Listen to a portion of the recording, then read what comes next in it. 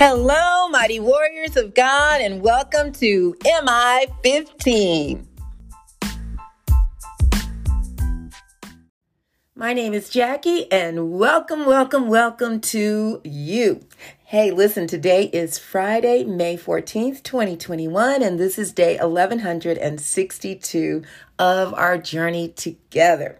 Thank you so much for tuning in. So let's go ahead and get started. Father, we honor you and praise you. Thank you so much, my Lord, for blessing us with this beautiful day that you created just for us.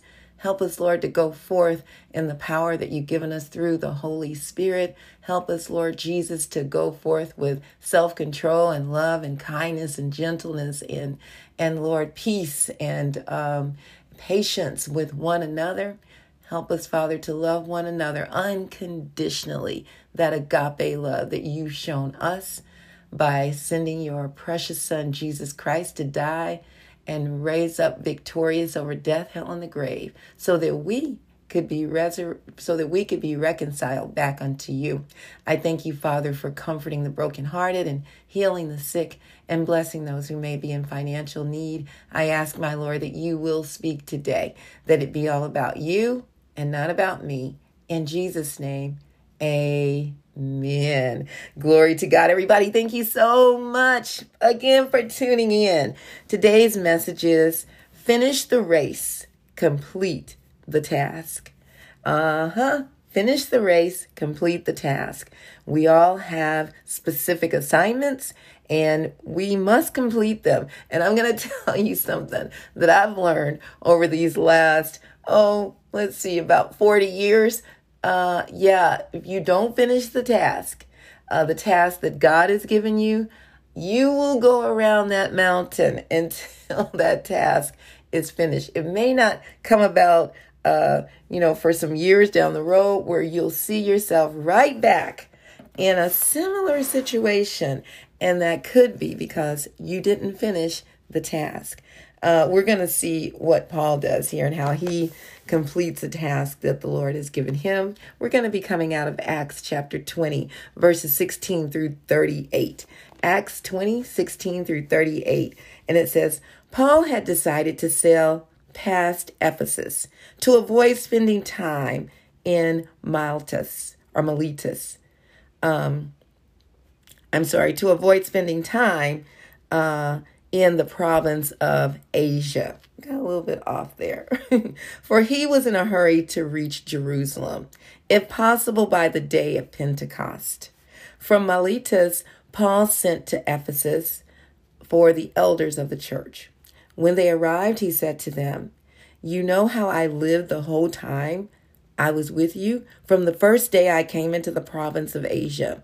I served the Lord with great humility and with tears, and in the midst of severe testing by the plots of my Jewish opponents.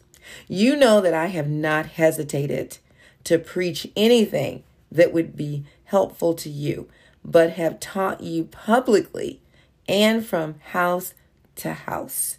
So he said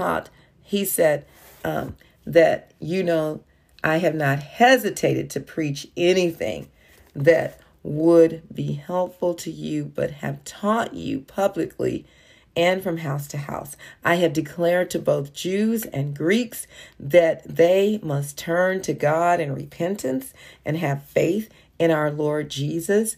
So he wasn't particular about who he preached to, like several of the disciples had been until Jesus revealed something in a dream to Peter to let him know that not only to preach to the Jews, but also to the Gentiles. And Paul had been doing that all along, the Jews and the Greeks. And now, compelled by the Spirit, I am going to Jerusalem, not knowing what will happen to me there. I only know that in every city the Holy Spirit warns me that prison and hardships are facing me. However, I consider my life worth nothing to me. My only aim is to finish the race and complete the task. The Lord Jesus has given me the task of testifying to the good news of God's grace. Now I know that none of you among whom I have gone about preaching the kingdom will ever see me again. That is such a profound statement that he gives the people that he's befriended, that have loved him, and that he's loved and sacrificed his time for, building the kingdom of God, preaching the kingdom, he said. And he said, you will never see me again. Therefore, I declare to you today that I am innocent of the blood of any of you, for I have not hesitated to proclaim to you the whole will of God. Keep watch over yourselves and all the flock of which the Holy Spirit has made you overseers. So he's giving them some final parting words, he says. So number one, keep watch over the flock. Those are the people that God has given them the accountability for sharing the word of God with them. And he says, be shepherds of the church of God, which he bought with his own blood. I know that after I leave, savage wolves will come in among you and will not spare the flock. He's letting them know that there will be those basically who are working for Satan. And there are certain people that have just yielded unto doing evil, and Satan works through people. But ultimately, it's Satan that is our enemy, not the person. So he says, even from your own number, men will arise and distort the truth in order to draw away disciples after them. So there will be even those that started off doing the will of God, but will end up being someone perpetrating evil. He says, so be on your guard. Remember that for 3 years I never stopped warning each of you night and day with tears. Now I commit you to God and to the word of his grace, which can build you up and give you an inheritance among all those who are sanctified. I have not coveted anyone's silver or gold or clothing. You yourselves know that these hands of mine have supplied my own needs and the needs of my companions. So he's not, taking advantage of the people or taken from them. He's worked hard as well. He's been a living example to the people. In everything I did, I showed you that by this kind of hard work, we must help the weak. Remembering the words the Lord Jesus himself said, it is more blessed to give than to receive. When Paul had finished speaking, he knelt down with all of them and prayed. They all wept as they embraced him and kissed him. What grieved them most was his statement that they would never see his face again. Then they accompanied him to the ship. And they knew, that he would possibly die once he got to Jerusalem. And but God had a mission for Paul, just as he does for us. And we must go about the task with intentional diligence to finish the race and complete the task. Point number one, it is more blessed to give than to receive. In order to give of ourselves fully, there will be times that we'll have to part company with those we love and have spent so much time with. Paul had spent 3 years with these people. He says, and so, although it can be very difficult, we must finish our race and complete our task as Paul did. Most of all, as Jesus did. He knew his purpose to reconcile man back to the Father through his blood, to atone for our sins, to make us in right standing with God the Father. Paul was sold out for the Lord, and gave himself fully to the ministry, building the kingdom of God. In order to minister selflessly, like the Lord had used, as he uses Paul's example, we must understand the concept of more blessed to give than to receive. It's so much easier to give someone a check, money, or food, or even a ride, because that's just temporary, but to give ourselves, every day and pouring out, that's a whole nother level of maturity in the Lord.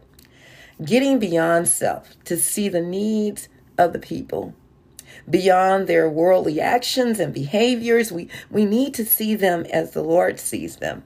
Always remembering the abundant mercy and grace God showed us. As we become mature in him, we too must do the same for others. Point number 2. The Lord will move people out of your life who were like mentors and role models to you, just as the people wept when Paul left. What hurt them most was that they would never see his face again, at least not on this earth, right? But in heaven, we will see each other again. That meant they were ready to take the baton and continue the work of building the kingdom of God. Now it is their turn to finish the race and complete their task. There's no guarantee that we will always be together on this earth, but God guarantees us that he will never leave us or forsake us. He loves us so much. It may even be sacrificing something that we've spent so many years building and working on, right? And then God will say, I need you now to move on to a new assignment. And you might think, oh, I got to leave all this? Lord, I have done so much here. And I thought this is where I was going to retire from, I'm experiencing something right now like that. I've been on a job that I just love. I love the work that I do. And it is in restorative justice. It just fits so well. And when I look at it from the biblical principles, it surely lines up, with how we should treat one another and upholding one another's dignity and giving people the benefit of the doubt, accepting people as they are. That's what God would have us to do, and love one another no matter what. So, now God has shown me that I've finished that race. I'm about done and completed that task. And he's shown me it's time to move on to a new assignment. And I'll be moving on in June. And what I thought would be another year, like a year, maybe next February. I initially talked to my boss and said September. And then God blessed in a way that I could not even imagine, and showed me that no, it's going to be sooner than that. And I've given you this new assignment, which I've been sharing with you all a lot, and it's called Transition Zone. And Transition Zone is basically taking what I've been doing over the last probably 35 years, working with youth as a youth leader for about 20 years, and then working, with the Center for Conflict Resolution, teaching restorative justice or restorative practices, and showing people how to get along, in a peaceful way, and especially working with youth in the schools and with teachers. But working with those youth just really touched my heart. And so there were a lot of things that I saw over the last 6 years in the schools with the youth that just weighed my heart down. Saw a lot of good things too, but saw a lot of great things that these wonderful educators are doing, and that will always stick with me. And the Lord says now, time to go and start up a new thing. And so I've started it up. He's surrounded me with a wonderful group of people that have helped me so much. So we've started Transition Zone, which is a 501c3 nonprofit organization, which will be a safe place for people to be loved and accepted, for youth and families, and equipping youth and families with life skills to thrive and empowering individuals to walk in their purpose. We will be teaching workforce skills training for youth, and we will be also training and teaching or walking alongside parents, and working with them on pathways to raising their children in the way that the Lord would have us to. I will be offering, our group will be doing these services at our church, and we'll also come to you in your school, church, restaurants, teaching these workforce skills and life skills. And I'm going to tell you something. I really thought I was going to retire from the Center for Conflict Resolution. It's actually the longest I've ever worked for someone else. I've always been an entrepreneur, most of my years anyway, for close to 20-something years. And so now it's time. And it has been a great joy. But I know, even with tears, it's still time to move on. And God has set the stage. He has sent the youth. And now, we're working on things, getting everything prepared for June 1st to begin that process. Listen, what has God shown you? Have you finished your race? Have you completed the task? Don't get frustrated or discouraged through the process. It's not going to always be pretty. I promise you that. But a lot of the things that you're going to encounter are things that are going to help you to grow up, to mature. We can't mature and grow unless we go through some challenging times, and understanding that it's strengthening and building our faith in God. If everything was easy, then, there would be no need for faith, because, hey, it's easy. I can do this myself. When it comes to maturing in God, these are things we cannot do by ourselves. And these are things that we must trust God in. And God wants us to trust Him, to put our faith in Him. And as we do that, He's going to condition us. And He is going to also send others. He'll do it through people. As iron sharpens iron, so does a man sharpen another, or a person sharpen another. So as these people, sometimes there'll be people that get on your bad side, get upset. You get upset with them, they with you. And there are those that you just love hanging out with. But you'll notice God is going to send you places where, these are not the people necessarily that you would have chosen to hang out with, because you have different mindsets, you have different goals, but God is saying, yeah, this is where I want you to be. And I have a task for you here. So begin to relish in that moment. Begin to be steadfast and do what God called you to do. Don't run from it like I used to do. Go ahead and finish. I've learned how to finish the course. Now, if you don't know Jesus, that would be the first step.